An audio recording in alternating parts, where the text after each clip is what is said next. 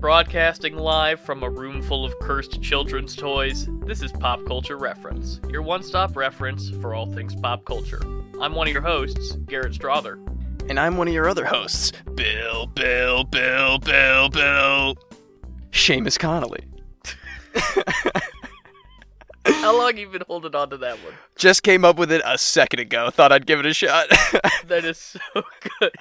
If you guys don't know what we're talking about, we are doing the first two Conjuring films for our main segment today in preparation for The Conjuring 3, The Devil Made Me Do It, or maybe just The Conjuring, The Devil Made Me Do It. I think they're dropping the numbers. Oh, that's weird. I hate that title, and I have not been quiet about my dislike for that title. It's getting worse. Well, I think it'll probably be more justified in movie. So, we'll see, but we'll be talking about that next week, because this week we're talking about those first two, would you call them modern horror classics, Seamus? Maybe. They're pretty, I think they might have been in that era of, like, modern horror renaissance a little bit, back when that first one came out. But first, we're gonna talk about some real life horror in our news segment. Oh god, yes.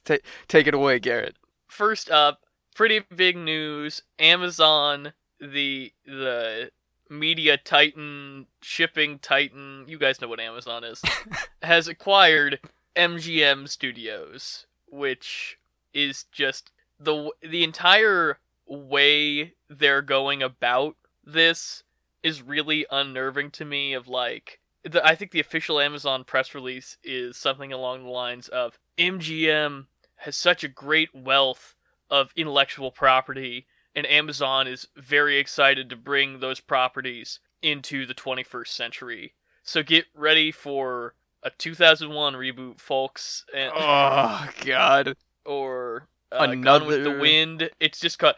Wait, they wrote a book called Scarlet, so this isn't really a very good joke. I was gonna say a Cruella style, like, Gone with the Wind prequel. They already did that. I was gonna say another RoboCop reboot, just as disappointing as the other one. I think more Addams Family Until We're All Dead. Is that MGM, I think? Oh, probably. I like the Addams Family. I have no problem with them being a heavy hitter franchise. Seamus, you know about my affinity for the Addams Family, but of course. It's just the whole attitude of, like, look at all this great IP that we're gonna be able to give that Amazon polish, and it's like they're saving it. Yeah, I hate it. In reality, it's just like they're just publicly pillaging all of our beloved IPs. Like, I was just looking at a list, stuff like, oh, they're gonna go hard on James Bond, They're gonna turn that into, like, a Jack Ryan series starring, somebody weirdly not fit for the role, or... That's the thing that I was gonna bring up, is Bond is in a weird space where the Broccoli's still own the rights. Oh, really? Even though it's one of those, like, MGM owns the rights to, like, making Bond films or something, but the Broccoli's still own the character or something. Like, it's a whole complicated thing that we might end up doing for a pop culture reference at some point when I do enough research to understand it. But as it stands now, Bond is in a weird gray area. I mean, No Time to Die is still coming out. They're probably going to keep making Bond movies just the way they always have. But, yeah, I don't know if Amazon's going to go like, okay, it's time for the Moneypenny Amazon Prime series. I was going to say it's the 008 series or something like that. Young M, maybe? I would actually watch that. It's totally Young M. Yeah. Like, you get... I don't even know who you get to play young Judi Dench, like Alice Eve or somebody. Oh, sure, yeah. Ugh. She was originally a 00 agent or something that graduated to... Yeah, sure. It writes itself, except for the fact that it's terrible. That's exactly why they're gonna make it, dude. I mean, you saw what happened with Spectre, where they were like, oh, what if we cinematic universe Bond? Yeah. Literally, like, such an anthology-based franchise that they thought they could pull that with. It's... Ugh. I mean, Skyfall I give a pass for essentially trying to origin story James Bond, just because it's a movie that rocks, but... There was a lot of interesting stuff with his, like, Scottish origins, too, that were kind of more in line with how the original character was supposed to be, or, like, some of the details about his upbringing that were bleeding through, that were actually straight up based on what he said in the, like, way older films. I thought that was interesting, but...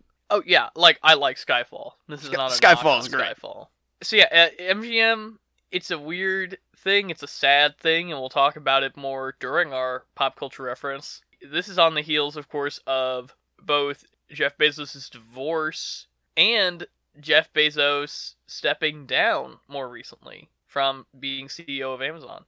Yeah, I don't really know what that means for a deal like this, besides the fact that whoever is in charge now is just going to be trying to make that Bezos money and, like, triple it, so I can only imagine they're going to be churning out just a river of these remakes and reboots. The only good thing about this is the fact that I know Disney was interested in buying MGM, and I would rather more independent stuff stay independent, but I would rather somebody own MGM that's not Disney just for the sake of, monopolization, maybe? Like, the illusion of, variety. Yeah, I know what you mean. And plus, Amazon Studios has made some really solid stuff over the last few years, like Oscar-y stuff, I think, right? I mean... Big Sick and Hidden Figures, right? Mm-hmm. Maybe, was Manchester by the Sea Amazon Studios? That seems right. I think that's right. Yeah, like, Amazon makes good content, it's just, like... It's weird to have it be this... It's growing as a conglomerate, and that's never usually a great thing. And also, so much of Amazon's good content, I mean, obviously there are the exceptions of, like, Jack Ryan, but most of Amazon's content is original stuff, like new IPs, Yeah, that is true. I feel like... I guess The Boys was based on a comic book, but... That's true. I do, yeah. But speaking of running beloved comic franchises into the ground with stuff nobody asked for, Todd Phillips is signed on to co-write a sequel to Joker, a thing he said he would never do. A collective sigh of exhaustion reading this. It's just, if you didn't think they could fit, too many... like eye-rolling references in the first one. How are they? It's a sequel to that? What are they even gonna do? Seamus, The Joker is my favorite independent film. Oh, you little... And it's just snobs like you that don't want to see the little guy succeed, just like in my favorite independent film, The Joker. You actually have to have a really high intellect to understand The Joker, and it shows that you don't, so... Oh, man. We're gonna go back to those memes for a long time, folks. That and more paranoia about Joker-style terrorism, probably, is only what I can imagine. Just like the good old days, pre-COVID, you remember? Yeah, that's what we're coming back to. It's dark. Do you think there's gonna be, like, some kind of weird COVID... metaphor going on in the new Joker? Hell yeah. Are you kidding me? I didn't even think of that until you just said it, but that makes more than complete sense. If Todd Phillips just signed to co-write it, it's going to be about Society 2.0, brother. It's going to go off. Oh man, I can't believe we all just lived a year under the influence of Joker gas and we all had to stay inside. Oh, they're going to do a thing about masks and Joker masks and that whole thing. No. You already know, dude. Oh, no. But Seamus, nobody even cared who I was until I put on the mask. If they go for that, I'm in. I'm 100% on board for that joke alone if they go Bane with it. I mean, Joker-style Bane is way more interesting to me than Joker-style Joker, honestly. Like, putting him in a weird... 70s grimy New York. Yeah, man. I could vibe with that. It's something. I feel like with the Robert Pattinson Batman pulling from the Long Halloween concept, with like a lot of these villains going to be coming into play for like their first time iteration in that universe, I think this Joker is going to try to do something similar of taking more Batman villains and pulling the Todd Phillips on them and like making them gritty and like socially blank, that's going to be the whole thing. They're just going to tweak all these villains to fit with the Joker aesthetic and theme. I was gonna say, I feel like they wouldn't want to double dip with what Pattinson's doing. I would almost be interested to see what Phillips would do with a Penguin, but like, I don't know what else they could do. Really, is the thing. Like, are they gonna have? See, I don't even remember Joaquin Phoenix's name in that. If they're gonna have the Joker be on the other side of like teenage Bruce Wayne on a fence, like we've seen it, we've done that. Are they gonna like make it a Batman movie where Batman is doing things? Probably not. There's just very little in my mind that they could do from where they left off on the last one, I guess. It's the secret is because the first one isn't well written. Oh no! Take that, Todd Phillips. Oh no, they're coming for me. You're getting Joker mob. You're getting canceled, brother, by the Joker gang. That's what it's gonna be. It's gonna be the Joker gang, and then that's gonna bleed into like internet trolls during the promotion of this movie. And it's gonna be like, we're the Joker gang, right, guys? Let's go all support Todd Phillips. They would never do it because it's a studio movie that wants to make money. Yeah, I guess. Honestly, the most interesting way they could take that is if the movie is going to still pretend that it thinks the Joker is the bad guy, which the first one doesn't. Then they could say some really interesting things about, like, what if you had a Joker movie not about, I can't remember his name either. If you didn't have the Joker in your movie, if it's just about these young, radicalized Joker followers, you could say a lot of really interesting things about demagoguery, cult of personality, relevant messages about the impressionability of young male people. Damn, that's honestly a great take on that. Especially if they were going to maybe, I don't remember the exact year in the first one, but if they're going to do a little time jump maybe to like early 80s in Gotham, young punk scene is like turning into young Joker gang scene, turning into destroying Gotham, while maybe the Joker, whose name we can't remember, is sitting in Arkham for a while. Fleck. His name is Fleck. Arthur Fleck. There it is. Arthur. Yeah. Arthur Fleck. Damn. How did you just pull that out, or did you look that up? No, it popped into my brain. God, I was trying so hard to remember his name, and I just kept thinking of the "you wouldn't get it" delivery where he's smoking his cigarette at the end. Or is that at the beginning? I don't even remember. It doesn't matter. It doesn't matter. Oh God. I'm the Joker of not liking the Joker, Seamus. Ooh, I'm edgy. I'm edgy because I don't like the Joker. We don't live in a society. Oh my God, you've cracked the code. That's the only way to deflate these Joker people is denying society. Let's talk about something else. Let's talk about another strange adaptation of a classic character, which actually absolutely sniped, dude. Which one of us actually was it? I think it was. I said it first, but you were literally about to say it, I believe, all the way back in January when they announced this project, the new Wonka origin film directed by Paddington director Paul King. You and I both were like, oh, here's who would be good for it and who we'd like to see and what would be an interesting choice. But it's probably going to be Timothée Chalamet. Oh God, I'm not knocking Timothée Chalamet. I like Timothée Chalamet. I love Timothée Chalamet, but it was like we have this studio kind of casting down at this point. That was such a snipe. I can see him, with the curly hair, with the top hat. I can see that going down, but yeah, I don't know. He does definitely remind me more visually with just like the pointier nose and the paler skin of like the Johnny Depp Willy Wonka, but I doubt they're going to be trying to go that angle.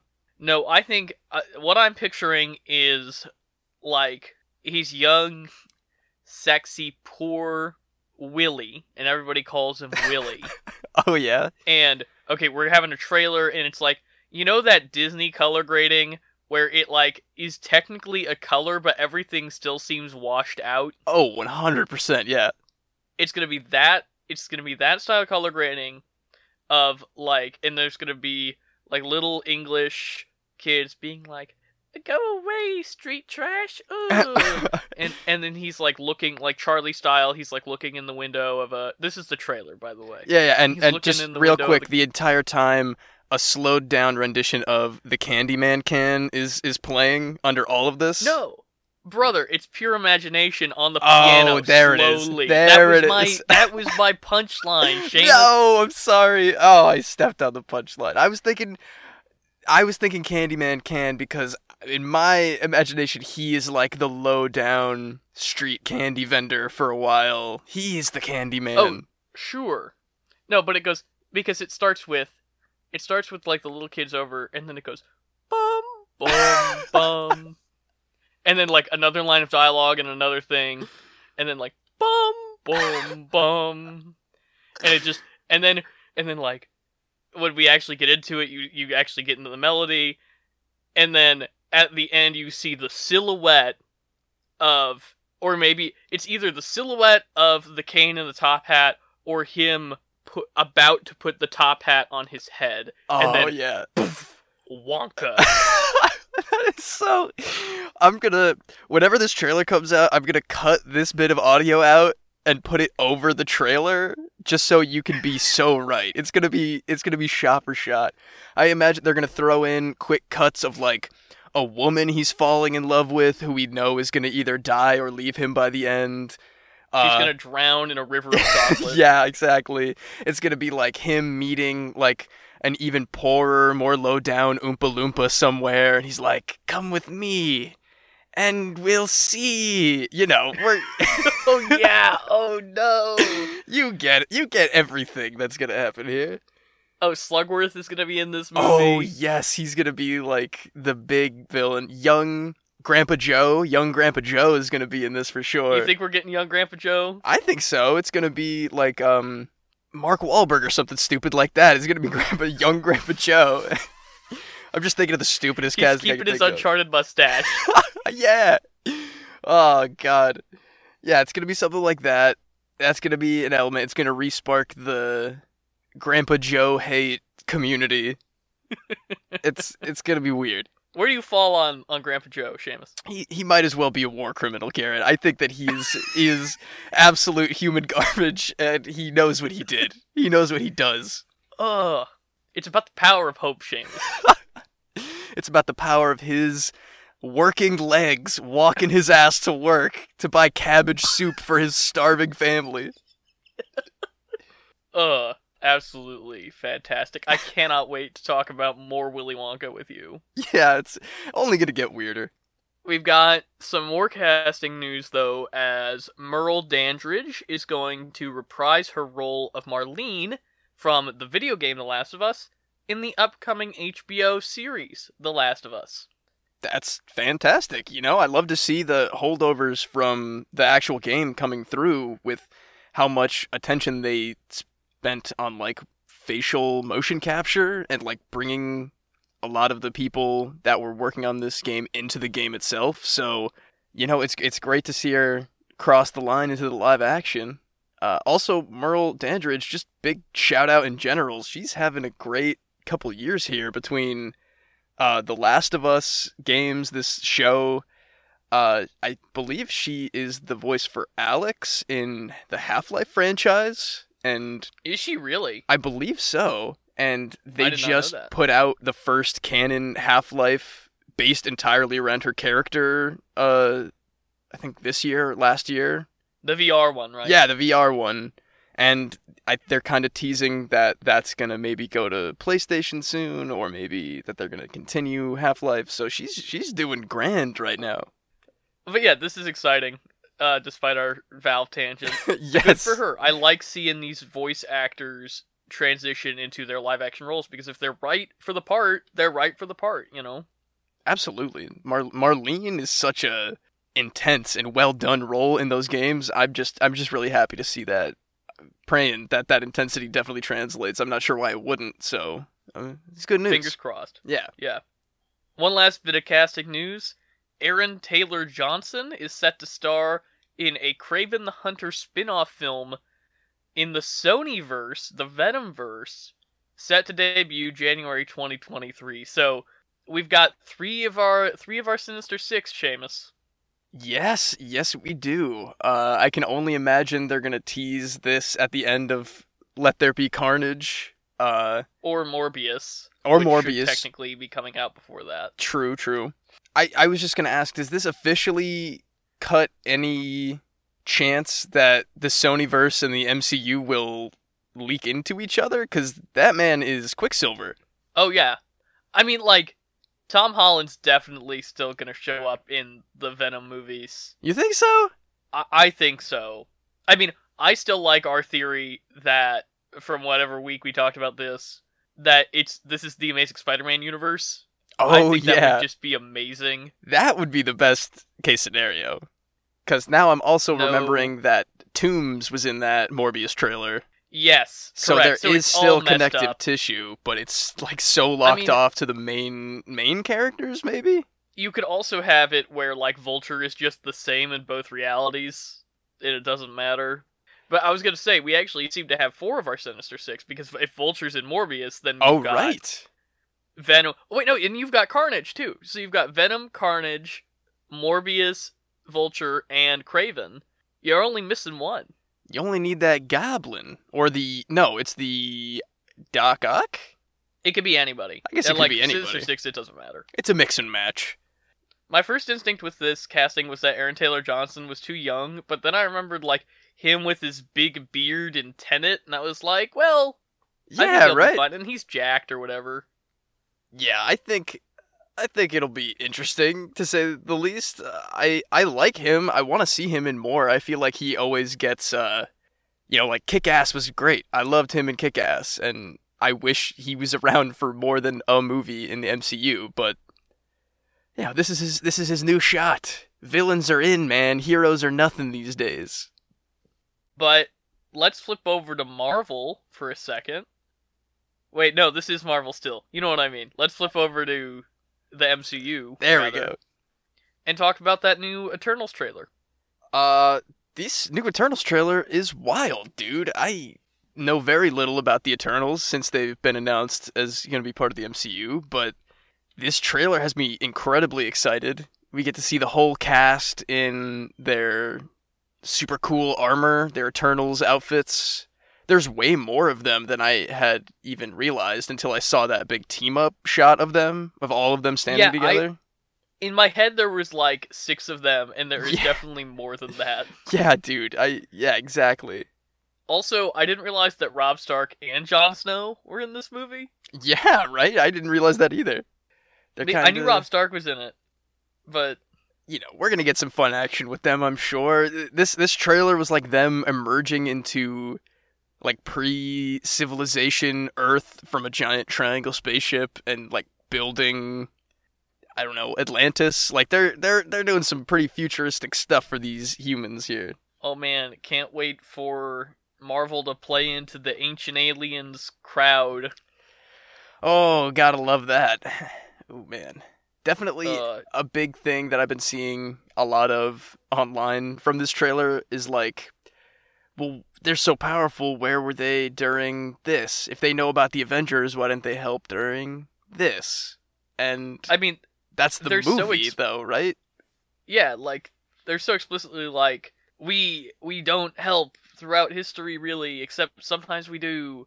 Like, clearly that's the movie telling us, hey, Yeah. we're gonna address the very thing that you're asking about.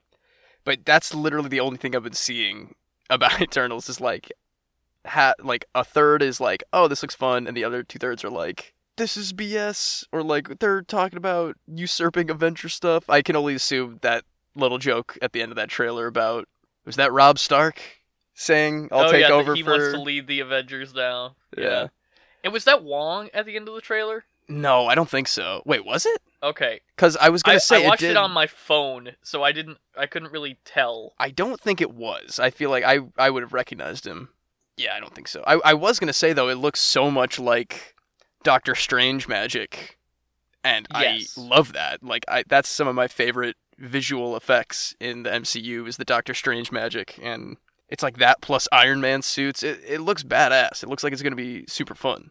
Yeah, I'm excited to see this. I'm glad it didn't give me a ton of plot or anything. I'm glad this trailer relied mostly on vibes. Oh, definitely. I can only imagine that, like, the entire trailer of them, like, building up this city with the humans for what I can imagine is maybe the first time they've done that. It's gonna end in, like, the city collapsing because humans are bad, and then them being like, well, we'll never help again. And then we jump to now times, and they're like, oh no, Galactus is coming. You think this is it? You think this is where we get to start teasing Galactus? I mean, if they weren't gonna show their heads for Thanos, they're just like, well, they can handle it. It's fine. I know half of them disappeared. They'll get them back. It's fine. But they Wait, gotta so go something bigger. You think the Eternals didn't get snapped? Is that what you're saying? You don't think they counted? Oh, interesting. Well, even in that case, there's like half of us disappeared. It's fine. Well, like this isn't that big of a deal. Like whatever, we're the Eternals. Like that's even more of a Or reason we all for got me. snapped, Oh, like the Ant-Man crew. the odds were not in their favor, and they just got dusted. Well, that's possible. I don't know. I Okay. like the idea of them just being like, Galactus is the only thing we're caring about, and that's how we're gonna do it. That could be interesting. I mean, I'm just hoping. I've got high hopes for this. I'm a big Chloe Zhao fan, as I've said countless times on totally. the show. And so I'm really interested to see what her take on this is. And I love the idea of like a weird period adventure film because it takes a little bit of the like I love adventure films where you're like going to a new land and meeting a primitive culture and stuff, but like a lot of times that feels really colonial and weird. And this Yeah. the idea is a little bit like the fact that they're actually meeting like primitive humans. Right. It's like, yeah. oh, so we could do it and not feel like super bad about the fact that it's just like white colonialism. Yeah, you switch it out for a multicultural, multi-gender ragtag group of hyper-intelligent super aliens and make it like kinda cavemen. It feels less weird.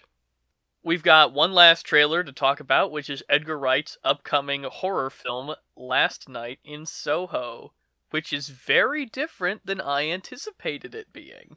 Dude, me too. This movie has been talked about for such a long time now. Like it's been in production and pre-production, and it's been just like such an anticipated film that I found out I didn't know jack about after watching this trailer. And everything that I saw intrigued the hell out of me, really. It's gonna be freaky, obviously visually just gorgeous from what I've seen, all of the reliance on like the neon and the colored light that's gonna be in there. It's very excited. I mean, I think Edgar Wright movies are usually very good looking. Obviously, like Absolutely.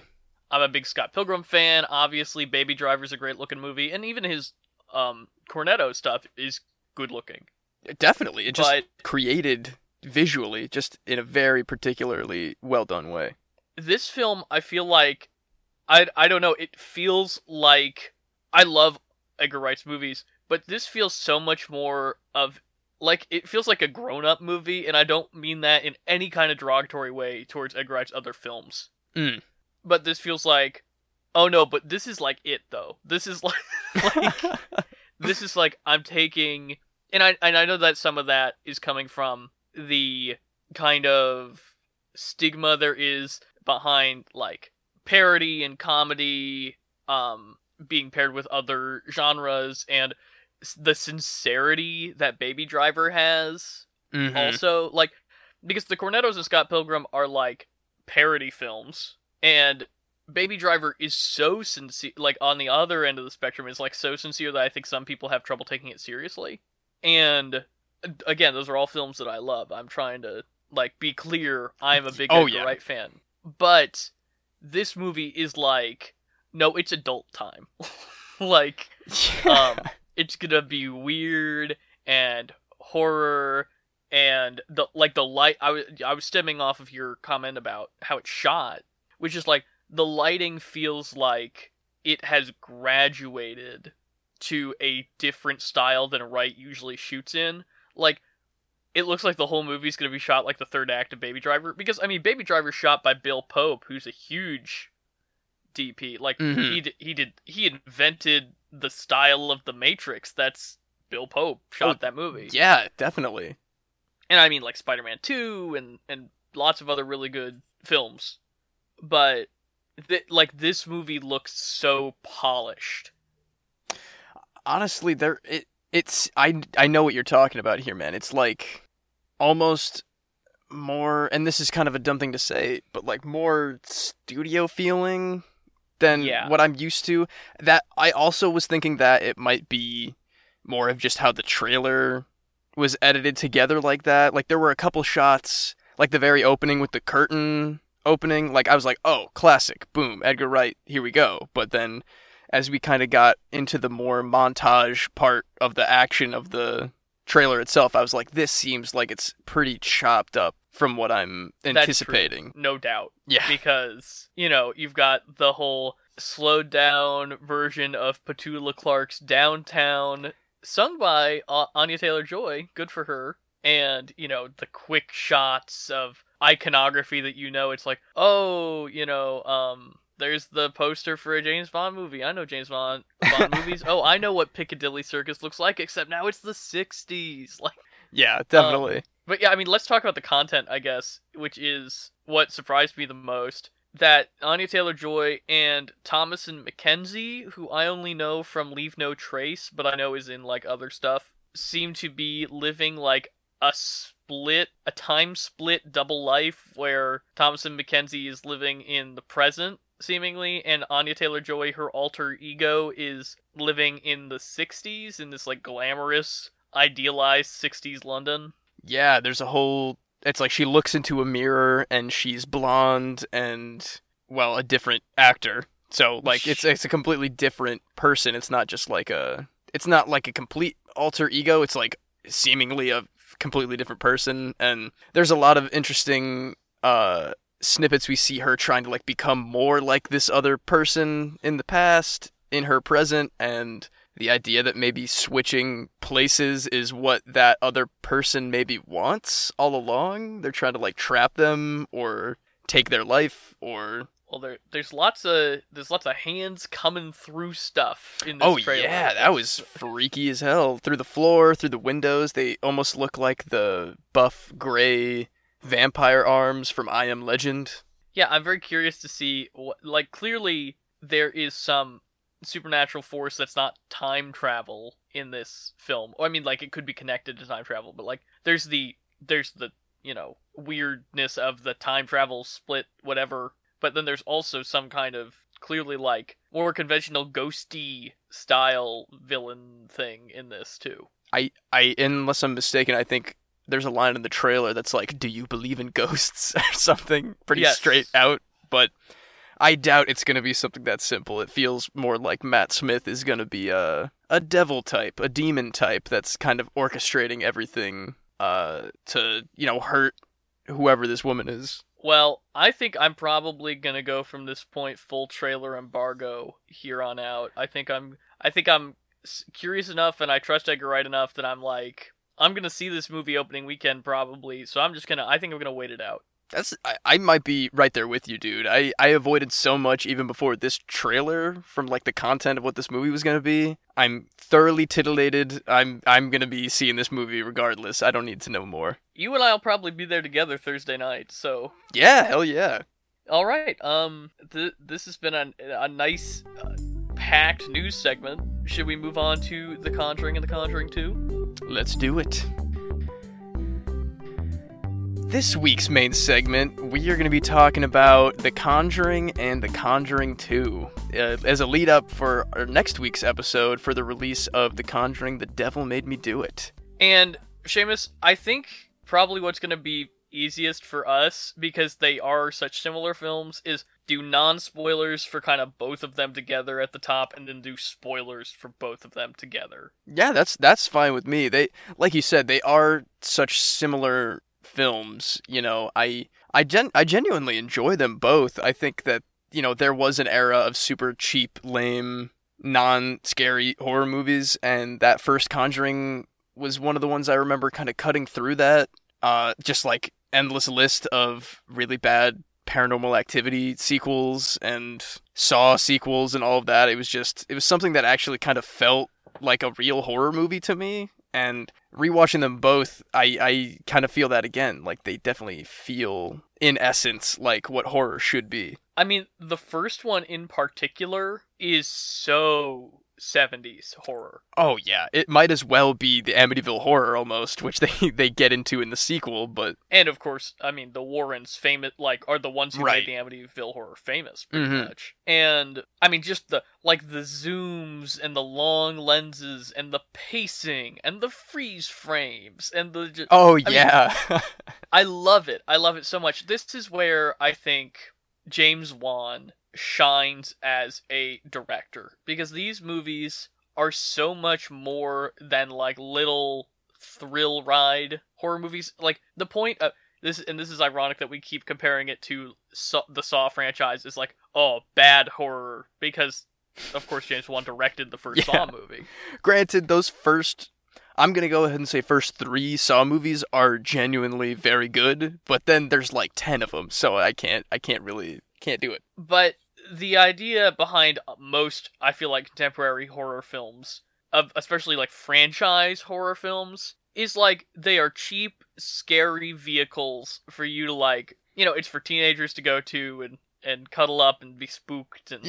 And there are obviously great horror films being made. You look at the works of Jordan Peele, other examples that I literally cannot think of right now because I'm a fake fan. You got, but you know what I mean. Yeah, your Hereditaries, I mean, even Quiet Place. Yeah, The Quiet Place, sure. You know? But I think these films are operating under a very different set of, like, goals than a film like a Saw film, where the goal is not just to, like, make you grossed out or scare you for 2 hours straight, because, well, it's first chasing a very different kind of scare, because the first Conjuring is only rated R because of how scary it is. That they shot it anticipating a PG-13 rating. They intentionally tried for a PG-13 rating, and the MPAA came back with an R.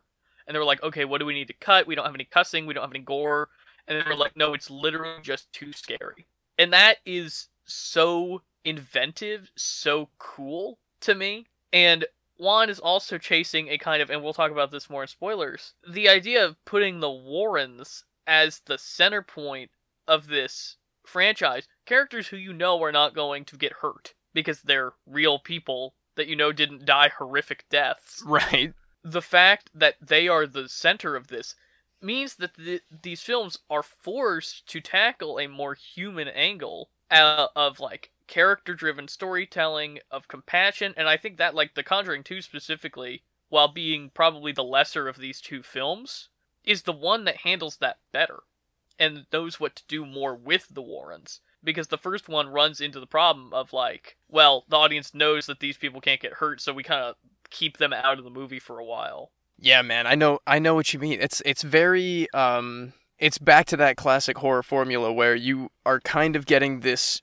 POV from the Warrens as seeming, you know, kind of the main characters of these movies, but then you get these defenseless and just absolutely afflicted groups that are mostly women and children, and you're like, that's where your concerns are lying, exactly the same as the Warrens on screen. You're like, them I can kind of not have to worry about too much, but these are the people that are being terrorized, that are, like, kind of not being able to be helped by the Warrens as much as they want to. Yeah, definitely, that they keep this angle focused on the characters that are being plagued by these infestations of supernatural activity. And again, in The Conjuring 2, I think shows it better, and again, we'll talk about it in spoilers, that the Warrens are truly there to help people, and invested in helping people, and that they take great care to show the Warrens not just helping them with, like, supernatural stuff, but, like, they know that people are having trouble,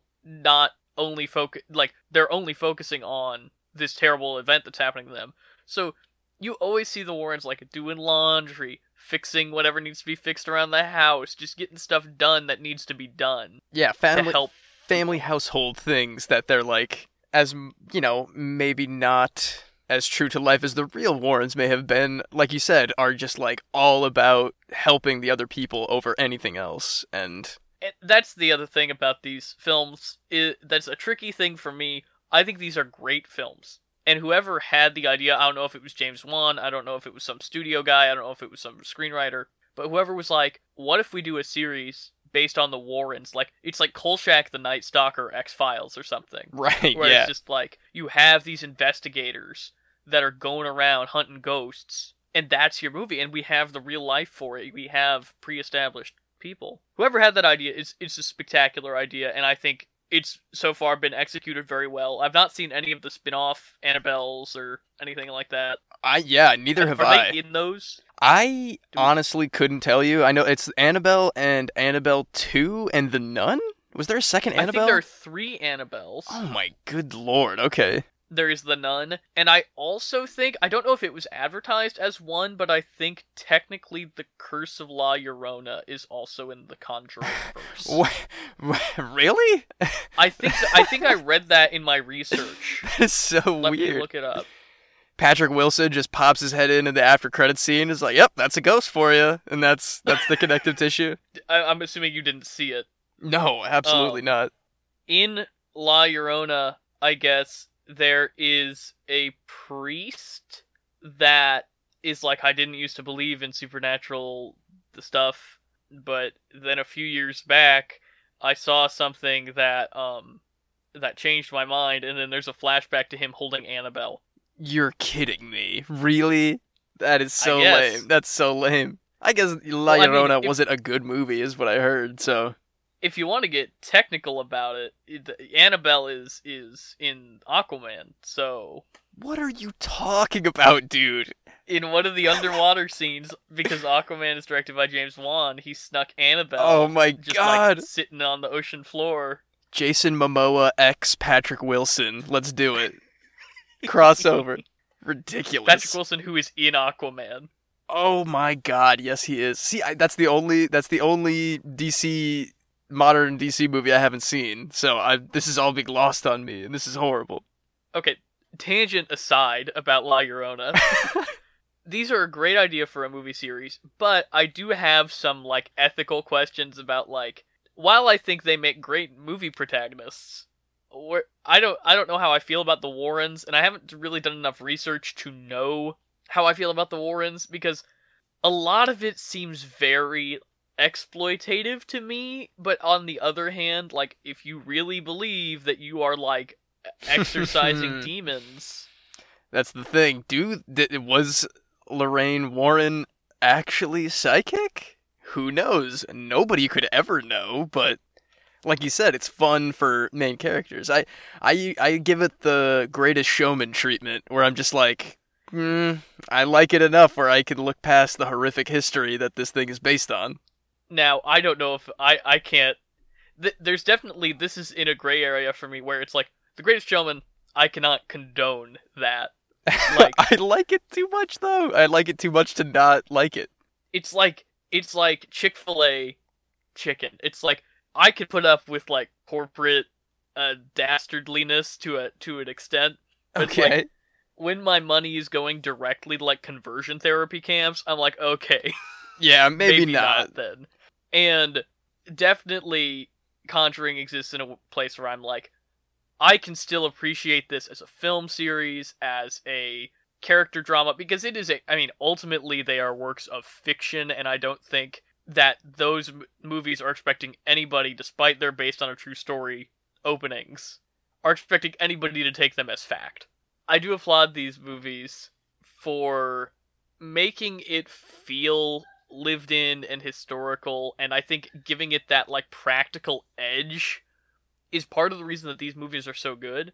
Especially in the first movie, the whole, like, setting the cameras and the strings up, and the microphone, and the segments that are, like, on 16mm, or, like, quote, on 16mm. Right, yeah. You know? I think that's really a cool setup, and they wouldn't be able to accomplish that nearly as successfully if they weren't, quote, based on a true story. So, we've had our discussion about the Warrens and the ethics of the Warrens and everything, so we don't have to do that anymore. I mean, the Warrens are dead now, right? I know they were alive for the filming of the first one, but I think they're not of this earth any longer. I think they're both dead. Yeah, I think Ed Warren was dead even before the first one. Oh, really? Yeah. I could have sworn I looked up something where they visited the set. Maybe that was just Lorraine. Well, there was also a story that I read about the people who were actually, like, the people who owned the house came and visited the set. Oh, like the family that the family was based on? Yeah. Oh my goodness. And also the fact that their house was, like, so well recreated that they were like, ah. Like, we gotta get out of here. But yeah, I mean, they are definitely scary. Like, and they're scary in such a good old-fashioned scary way. They are not over-reliant. There are some jump scares definitely in these movies, but they're not over-reliant on them. It is all about good old-fashioned tension building and character stakes. And, you know, I'm a big fan of these movies for somebody who has the reputation of being the scaredy cat of this podcast. Well, I'm glad you like them, man. I really like them too, just... especially because I can't help but compare them to the Insidious films for various reasons, including Patrick you mean Wilson. A James Wan movie. James with Patrick Wan. Wilson being Same era. I think they were coming out at like the same time. That guy does work, man. He does work, and granted, the first Insidious is very good, but I think these Conjurings are my go-to for like that era of really good horror. Okay, Seamus, what do you think for these movies? Like 14 and up? I know you saw it when you were younger than that, probably, but... Oh, man. I'm thinking about when I was, like, 10 years old and I saw the original 1973 Amityville Horror with my dad and brother, and how that was always, like, my standard for horror for a while, because I was so young. I think you could even do this when you were, like, 12, maybe, if you're brave enough. There's nothing too bad. I think, okay, the secret with a lot of movies is I think kids should be scared. I think kids should watch things that they shouldn't be watching. That's the only way they're gonna learn, Garrett. But I mean, like, if you're a parent, I think, you know, mid-teens, they're ready for it. I know, like, this could be a pretty good first scary R-rated movie, I think. Honestly, that's pretty good, because, like we were saying, this first Conjuring, it hits so many of those classic horror marks that, you know, are probably good to have hit with your first one. It's little cursing, little gore. But yeah, what do you say we jump right into the spoilers? Let's jump around, because there really is... I have very specific favorite moments in both of these movies. Well, I want to talk about Conjuring 1 first, just because it's, you know... Yeah, of course. The first one. I mean, not that we won't jump around, but... But please, go ahead. I'd never seen this one. I'd seen Conjuring 2 in the theater, but I did not see this one. And partially because I was 15, probably, when the first Conjuring came out, and so I could not have gone to see it on my lonesome. Of course. And also, I just didn't have... Like, definitely, horror is something I got into later in my teens. Like, I was not a horror guy in general, but my mom and I watched this, you know, earlier in the week, and I really enjoyed it. It's definitely, I think, the better of the two. It's definitely the scarier of the two, even though I was pretty freaked out the first time I saw Conjuring 2. Yeah, man.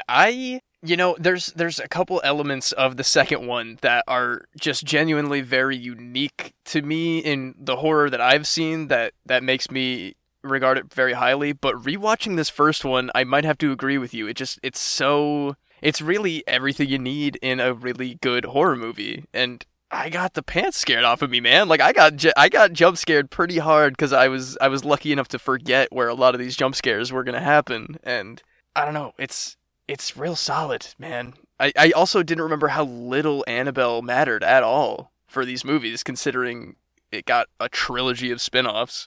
I want to come back to Annabelle in 1 second, but the staging of the first one is really what gets me. Is that the second one I think is very effective and very good in its horror, but the layout of the house and the way that is used and the way it is shot in the first film is just so well executed, and the way they set you up at the beginning. So, I mean, hide and clap. Oh, right? Jesus Christ. The- What The iconic hide and clap sequence, definitely the most famous thing from this movie, partially because it was in the trailers. But the imagery of the out of focus wardrobe opening and then the hands coming out of the clothes, clapping, and then going back in like Homer Simpson going into his head. chilling stuff, dude. That is such a freaky, effective way to use two claps as something to just make me so scared. And then of course, the whole sequence later in the film where you have the mom going down to the basement, trying to figure out what's going on, screaming at the ghost, and with the, like, they set up the matches so well. Again, it's the like matches. It's basic screenwriting stuff of just like set up, payoff, but this movie does it so well. And so setting up the basement, paying it off. Setting up the matches, paying them off. Setting up the hide and clap, thinking you paid it off with the fact that the little ghost girl was playing hide and clap earlier, but then giving it the self-awareness to clap out the match. Oh, perfect. Because the thing that's so horrific about that is not only that it's like kind of like a jump scare, which I think it's more than a jump scare. I think it's more deserving of, I don't think it needs to be written off as a jump scare. Yeah, that was like a well-deserved, well-timed scare in a horror movie, truly. And it also has the horror of not only is this ghost aware enough to like track your patterns and exploit them, but it's also like mocking you and having fun doing it. Oh, yeah. And yeah, that whole sequence too, where it's like cutting to her with the matches and back down the stairs, and it's kind of like matching that cut back and forth while she's looking for whoever's down there. Right, but like tension building perfection, truly. I knew what was gonna come to, but it just didn't even help me. It was very well done. Oh yeah, I'd seen that from the trailers almost 10 years ago now, and remembered it because it's such a powerful vignette, That's all you need to sell that movie. I also, after that happened, they cut to the daughters playing something, I think, and she is locked in that dark basement stairwell for like 15 minutes before the dad comes home. Oh, at least. Yeah. The whole time I was like, no, like she's still there. That ghost is clapping in her face in the darkness and she can't do anything to stop it. Well, that's the thing is, can the ghost be more than one place at once? Is a question I have a lot of the times in these movies. Is like, after the ghost is done with the mom and claps out the matches and then goes up to terrorize the girls, can she still be haunting the mom in the basement, or is she now up with the girls and that's where she is? That is a great question that I think we might be looking too hard into. Oh, 100%. I mean, she's probably just freaking out in the dark for a while. Ghost doesn't have to be there, but then again, the entity is like a black fog shadow. Yeah, but also sometimes it's specific ghosts of specific people, and sometimes they're bad, sometimes they're not. The Conjuring is both plagued and helped by the vagueness of its villain, in a way that the Conjuring 2's clarity is both helpful for the audience, but also makes it slightly less scary, I think, and makes it a slightly less satisfying third act. Yeah, I can see what you mean by that. Like, the first movie has, like, the demon, I guess. Or no, it's the witch, the ghost of the witch, it's a witch who it's cursed not even the a land. demon. That's the thing. Having seen the first one first, I was expecting, so the witch either conjured a demon or was herself possessed by a demon or something. But no. It's just a witch. It's just the witch. And that makes a lot of the things that she... Like, there's a lot of stuff that demons can do that you're just like, oh yeah, a demon did it. Okay, whatever. Yeah, I could chalk up demon powers to witch ghost. I guess, but it's just a little bit vaguer for me, if that makes any sense. It just feels a little bit weirder. I mean, granted, they do rush past it pretty quickly. Lorraine is like, I have all these files. It's a witch who cursed anybody who took her land and hung herself on the tree. And then she kind of brushes past to the other ghosts that we then see later. But it's just... Warrens, just so you know, it's hanged. When you hang a person, it's hanged. Oh, did they say hung?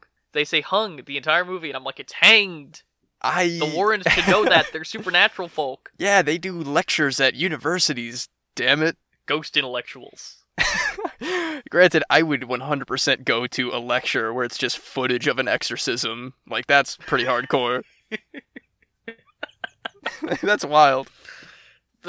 These movies are both structured as mysteries.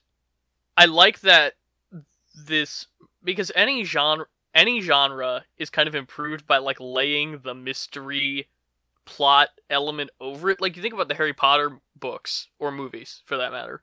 And the Harry Potter movies are like fantasy adventure, but the structure of their plot is a mystery. Like, it's always what's going on at Hogwarts? What is, we got to solve the case. That is very true. So when you look at the Conjuring films, right, the first one's mystery is more structured like a Scooby-Doo, where Velma shows up and just she has all the information, and then you just know what's happening. And that's something that falls down a little bit for me, even though I think the third act of the film is still very good. Oh, yeah. And better than the third act of the second film. But the second film actually has clues and stuff that you and the characters are keeping track of, and you're seeing like how all these pieces fit together, and it's like it's got that classic kiss kiss bang bang yeah thing where you've got two cases but they're really the same case, because you've got Bill in England and the that going on, and you've got the nun, right? It's all coming together by the end of it. That's yeah. That is really a great structure to do that too, because they in that second one they lay down the name stuff like super early when she ruins her Bible that she then brings with her still. So, I mean, I think that's pretty well executed. I'm hoping that the third one really leads into the mystery element, because it sounds like it's going to be something along the lines of, I think The Devil Made Me Do It. I don't know a lot. Again, I haven't seen a full trailer for it. I think the title alludes to, like, a crime has been committed and the person is claiming that they were possessed. And so, if we get the Warrens investigating what happened, I think that could be so interesting. Like, really lead into that mystery genre. Oh, that is actually an awesome idea. Like, having Lorraine try to psychic some of the clues out. Maybe they lean in hard, because for the first two movies, they really made sure the audience knew, like, the Vatican is very strict about demon stuff and the devil and exorcisms and what we can legally do to help you. If it is maybe a legal stance of it, it would be kind of cool to see them working against the restrictions of the church while trying to, like, solve a crime, maybe before time runs out on the case or before the person is sentenced. There could be a lot there. I do like that while these movies are very clearly like, yeah, the Vatican is right, there are demons and they need to be exorcised and everything, they also make the church like a pain. It's like, oh, well, the church isn't really sure about this one. Yeah, they have to really convince their other priest friend. Though I did think it was funny that by the end of the first one, Ed was like, yeah, I could do an exorcism alone. Like, I've been there for a few. I can do them. And he does. And then I do like that the third act, their stakes feel much higher than they do in the third act of the second film. Because you have the entire sequence where their daughter is home with the grandmother, but home alone, and the demon, whatever, with the locket, when they're reaching through the locket for her daughter, and the Annabelle doll is missing.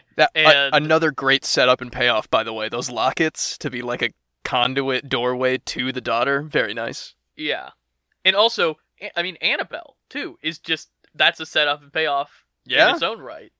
The brilliance of that scene and the way it elevates the stakes for the Warrens to the point that you're like, okay, yeah, he is gonna break the rule of the church and do an exorcism because dude is desperate. This is his family now, Yeah, true. I think that's executed so well. But I do like the way that they focus on Ed and Lorraine's marriage more in the second one, on their relationship, because the second one is the rare horror film that ends on, like, a happy note, almost, and has genuine moments of humanity in it. Yeah, definitely. Because there's a whole, sequence going into the third act of number 2 where they bring the records, and then when the records don't work, he sings the Elvis song, and Patrick Wilson does a weirdly good Elvis impression. Yeah, with the swoopy hair and everything too. It definitely works.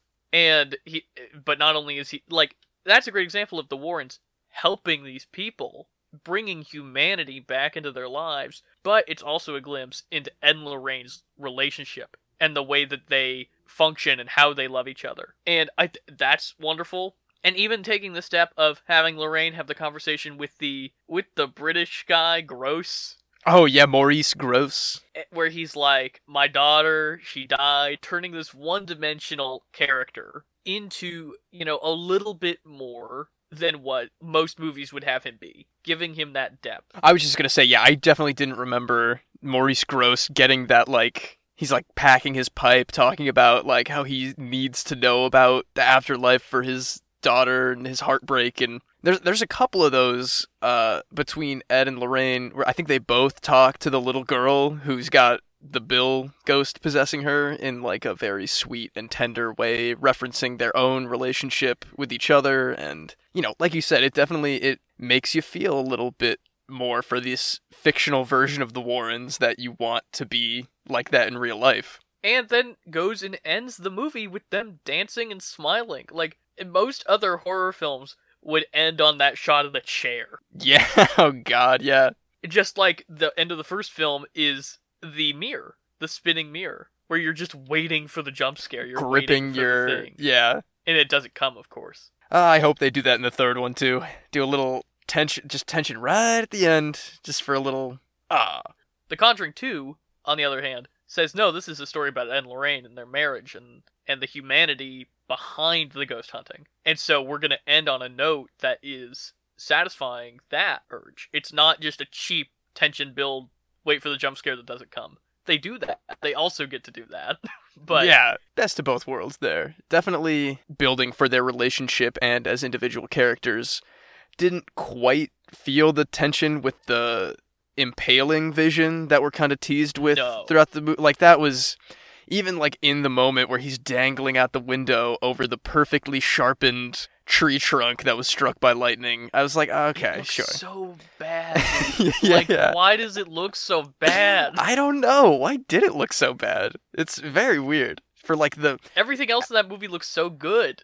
And that's like the ultimate climax moment of like, oh, are they gonna die? Of course not, but that's what they want us to think. And that's where these movies are hurt by the based on a true story thing. Is in the second they try to make me think that Ed is actually in danger, it's like, he's not gonna die, and I'm out of it now. Yeah, definitely. And that's why the third act of the second one doesn't hold up as well, even though, there's still definitely good moments. The crosses all turning upside down. Oh, classic. The girl almost falling out the window is definitely more of a moment than him. Well, that's why in my mind they do a lot of very good work with the Warren character and story, but where the second movie shines for me, and which is why I probably regarded it higher than the first one when I had initially seen the second movie, is how they, like, I don't even know how to say it eloquently, like, they take moments that should, for all intents and purposes, be completely safe and scare-free, and they just hit you with it when there's, like, rational characters around, Yes. The little girls, they run and grab their mom. Oh, of course the ghost isn't gonna do anything when the mom is around, and then they hit you with the dresser. Or, the cops are here, it's obviously gonna be some rational explanation all of a sudden. No chance. Chair across the floor. The cops scared to death. Loved that. It just made everything feel so helpless outside of the Warrens and their, like, power of love and Jesus and all that.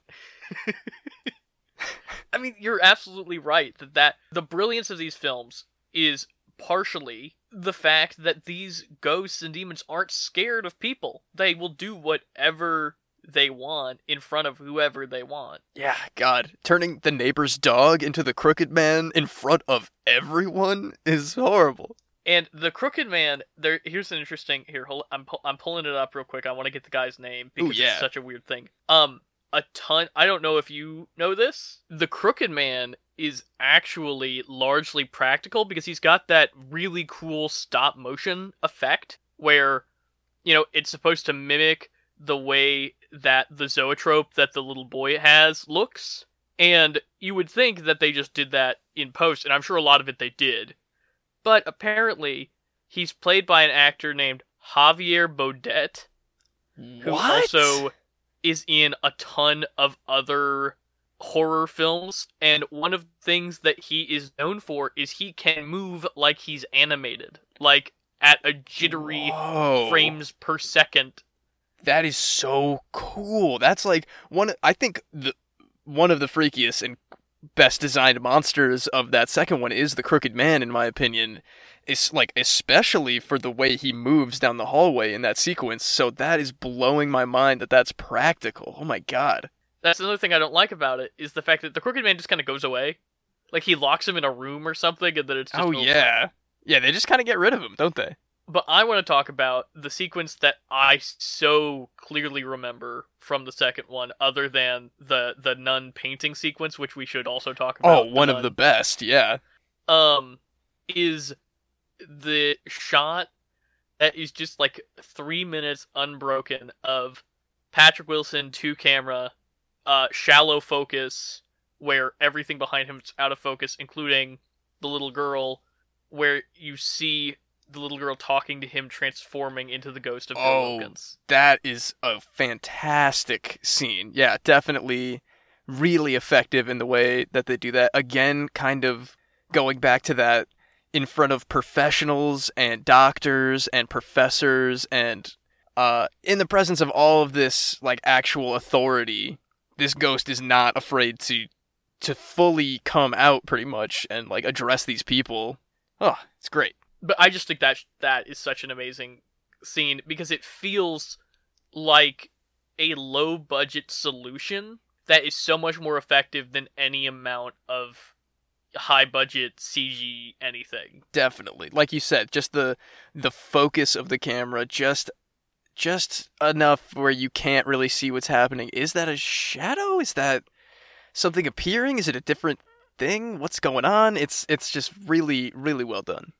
Which is made even more effective by the fake out at the beginning where they have all the posters on the wall in the girls' room, and you think it's the man hiding in the corner, and it's lit like a traditional horror film, and then they turn the lights on, and it's just a Starsky and Hutch poster or whatever. Oh, God. So well done. And like you were saying before, the same kind of technique as the scene with the nun painting in Ed's office, where everything is lit in a way where you can't tell if the painting is a painting, if there's somebody standing in front of it, if it's not a painting at all.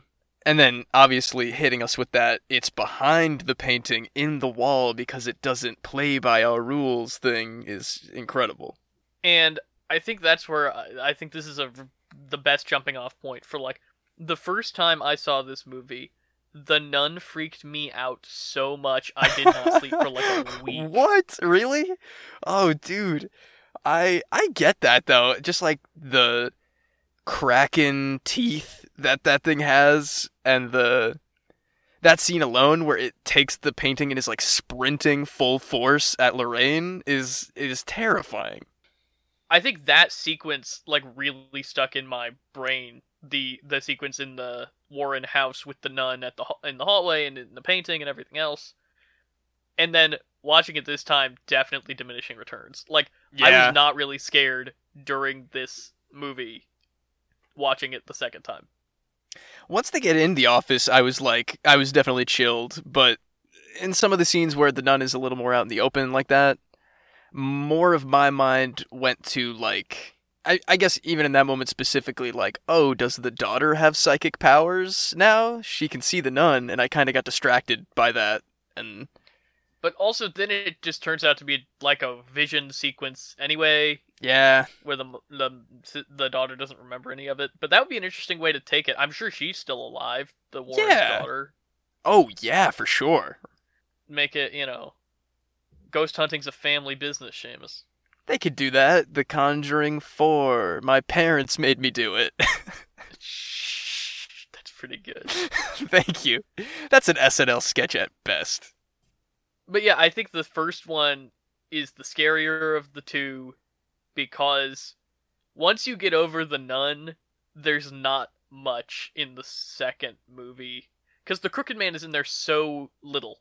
True, and the way that they use the actual character of Bill, besides like the voice changing and like the little girl being the physical manifestation or vessel or whatever you want to call it.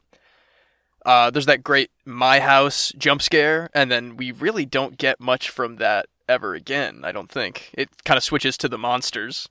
Yeah, which, honestly, one of the most effective things in that movie is the chair. Just Oh, yeah. because it's always there, and the scene where Billy's going down to get his water, and you see him in the chair when he passes by.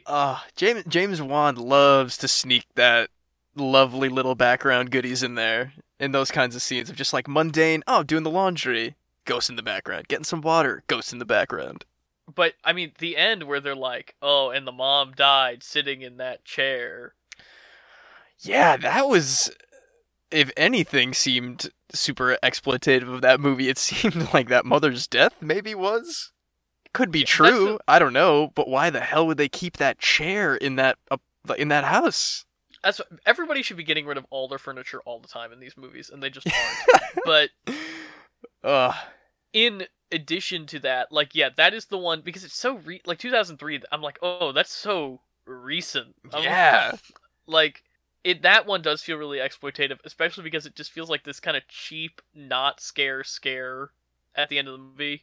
Yeah, like I can hear that last written out part of the freeze frame, like, and she died in the same chair. Like, come on, man, don't do it. That's not cool. I'm excited about the third one, Seamus. I really am. I like these movies. I like that they are such a refreshing, different change of pace, not only from the like horror genre, but also they're a refreshing change of pace from like these cinematic universe mega franchises, because it makes as much money as most anything like that. I mean, not Marvel or something like that. Sure. But it's such a different take on it, and it has such a more grounded, human, low, like small scale window for films that are really a mega blockbuster franchise. Just like you, Garrett, I'm really excited to see this third one. I hope some of our predictions are right, considering we know nothing, but I guess it's only a matter of days until we get to see what's what. Mostly, I just hope it is on par with the quality of these films. That's all I'm looking for. I don't have, like, super high expectations, and it's also nice. That's another thing about these big blockbuster things, is I don't have to go into this movie like, oh, they better pay off the end of this trilogy well. It's like, no, it's just a ghost movie. Yeah, the stakes of the movie may be high, but the stakes for us as viewers are as low as, I hope this is scary and fun, which the other two absolutely were, so I'm ready for it. Absolutely. Should we move on to our pop culture reference, Seamus? Let's do it. So, for today's pop culture reference, we're going to be talking about the history of the United Artists Corporation, which is a Hollywood studio, and it will become evident in a moment why we are discussing it.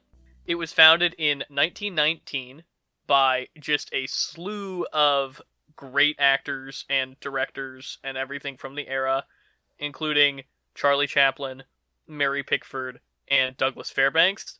Just, legends. D.W. Griffith also, who is also in the annals of film history. We can debate his legacy. He's there another time. Important for some reasons, terrible for others. Important for some reasons, but also has had that importance overstated. Yeah, probably. But basically, the entire idea behind United Artists was that even back, in the 19-teens, over 100 years ago, the studio system was corrupt and largely interested only in making money and not interested in art for art's sake. And obviously, Chaplin and Pickford especially were like artists. And, Chaplin, I'm trying to even think of anybody similar to him in the last 20 or 30 years that was just this maverick who did whatever he wanted. He was like, these are the movies that are important for me to make, and so I'm going to make them because that's what I need to do. And he was the biggest star of his era too, so he had the power to do it. So UA had, like, from its inception, was all about the creation of art that mattered outside of the interest of studio commerce. And it was a way for artists to really pursue what they wanted to pursue. And we got some amazing films out of it, including, tons of Chaplin's later work. And, like, High Noon, a movie that is all about critiquing where Hollywood was at that point in history. And I've seen parts of High Noon, and I know that it is definitely scathing, especially for the era. So it makes complete sense that was kind of born out of this United Artists collaboration. And so it was a pretty important studio for a long time until the 80s. It was bought by MGM, who, of course, was one of those very studios that UA was trying to buck during its inception. And so it essentially became like a production arm of MGM, who was already, by the 80s, kind of a little bit more of an underdog studio than it had been in the past. Like, it used to be this juggernaut of a studio. A kind of dwindling that continued until just this week when Amazon bought MGM and completed a 100-year journey from UA being this anti-corporate loving of art studio, art for art's sake, let's buck big business and cinema, and now it is under the rule of Amazon. And yeah, I just think, God, that is an insane twist of fate. Yeah, truly, however many people rolling in their graves right now, just looking at their legacy of union and, complete artist auteurism, just like wanting to, like you said, create art for art's sake, just folded in and folded in and folded in, and now part of the company that's known for making their workers pee in bottles, and who I think I just learned have a secret patent for a wrist-shocking device if you work too slow.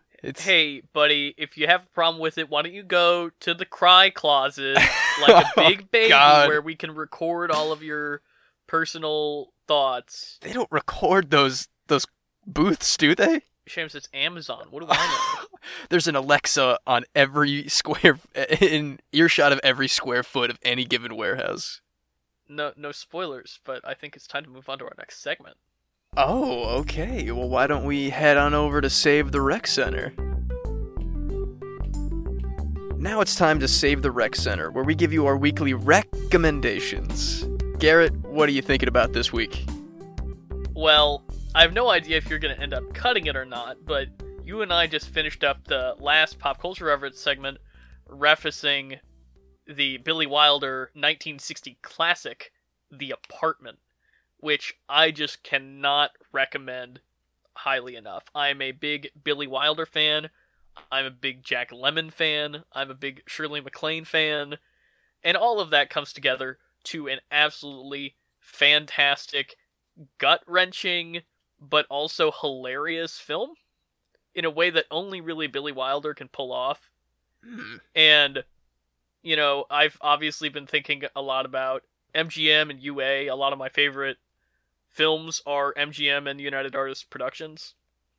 So, looking back at their back catalog and thinking about all of those great films that both of those studios have made over the years, The Apartment is definitely one of my favorites, and one that I slept on for a really long time. I didn't see it until about a year and a half ago, and I cannot wait, definitely, for the remake with Chris Evans and Zendaya. So, oh Christ, yeah. So yeah, that's a really big recommend on Billy Wilder's The Apartment, now owned by Amazon. Oh God. Well, I'll go hit up my Amazon Prime Video and I'll watch it with you, Garrett. But what do you got, Seamus? Tell me about your rec center.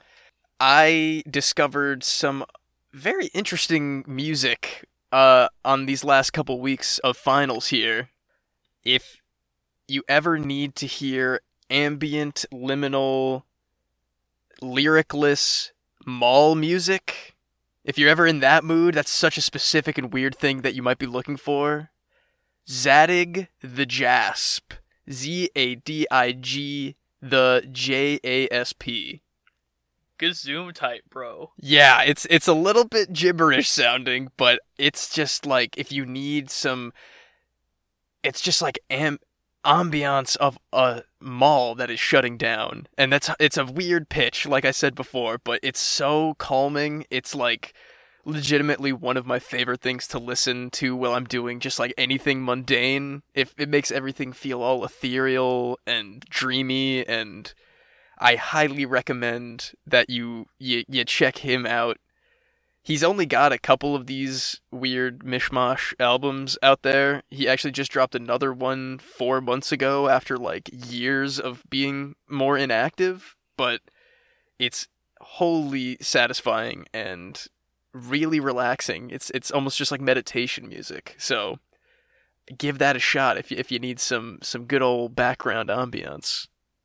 That sounds fascinating, and I will definitely check it out. It sounds a lot to me like what you're describing the vibe as is like when you listen. There are a lot of videos that you can listen to on YouTube where it's like shopping mall or theme park ambiance. So it's not just like the music that you hear at a theme park or a mall, but it's like with the echo effect and like slight crowd noise. The appropriate echo, and once in a while, just hearing like a sneaker hit a waxed floor or something like half a mile down a lobby. It's exactly that pretty much, and it's very good. Yeah, but I think with that's going to wrap us up for today. If you want to contact the show on social media, that's PCR_pod on Instagram and Twitter. And you can email us at popculturereferencepod@gmail.com with any questions or suggestions for the show. You can also find us on YouTube. Like and subscribe over there. Leave us a rate. Leave us a review. Anything that you can do to help us, it would be absolutely fantastic. Other than that, I think we're out of here. Adios, amigos. My house. What? Huh? You didn't watch the main segment.